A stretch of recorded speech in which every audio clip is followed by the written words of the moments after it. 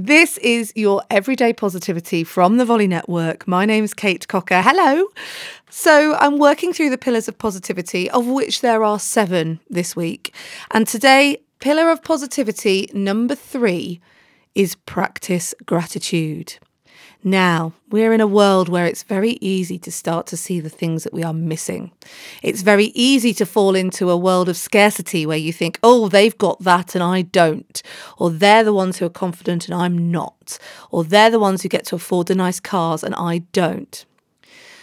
Practicing gratitude is a daily practice that can really shift your mood.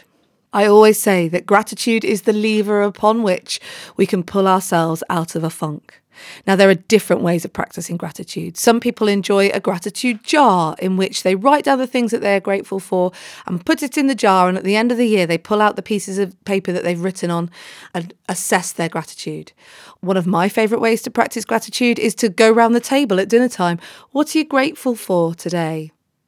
There are other techniques like having a gratitude journal. I know Oprah Winfrey is a big fan of a gratitude journal. At the end of every day, writing down 3 things that you are truly grateful for. Or you could simply do the day practice, which is I'm going to write down 50 things today that I'm grateful for. And this can get really micro level. So it's I'm grateful for opening my eyes. I am grateful for being able to take a breath.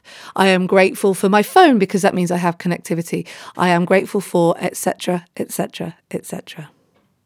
Gratitude is the lever upon which we can pull ourselves out of a funk. And it's an essential pillar in the 7 pillars of positivity, all of which are designed to help you feel full, feel whole, feel worthy, and to live a truly positive, productive, and resilient life. I'll be back tomorrow with another episode of Everyday Positivity, where we move on to pillar of positivity number 4. And I'm going to do a little shout out to Tony Esposito, who's a member of the Facebook group Everyday Positivity with Kate Cocker. And he approached the group on Monday saying, I think I'm really self-full already, but I'm not sure.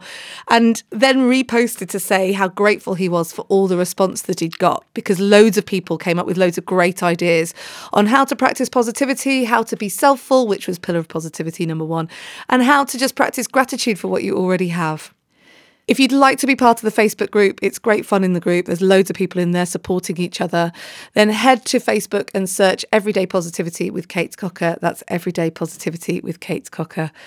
And I can't finish this episode without saying to you, thank you. I'm so grateful for you listening. I'm so grateful for you being here with me.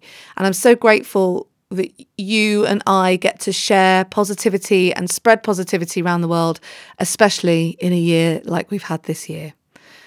So thank you. I am eternally grateful for you. Thank you for being you. I'll be back tomorrow with another episode of Everyday Positivity. In the meantime, have a great day.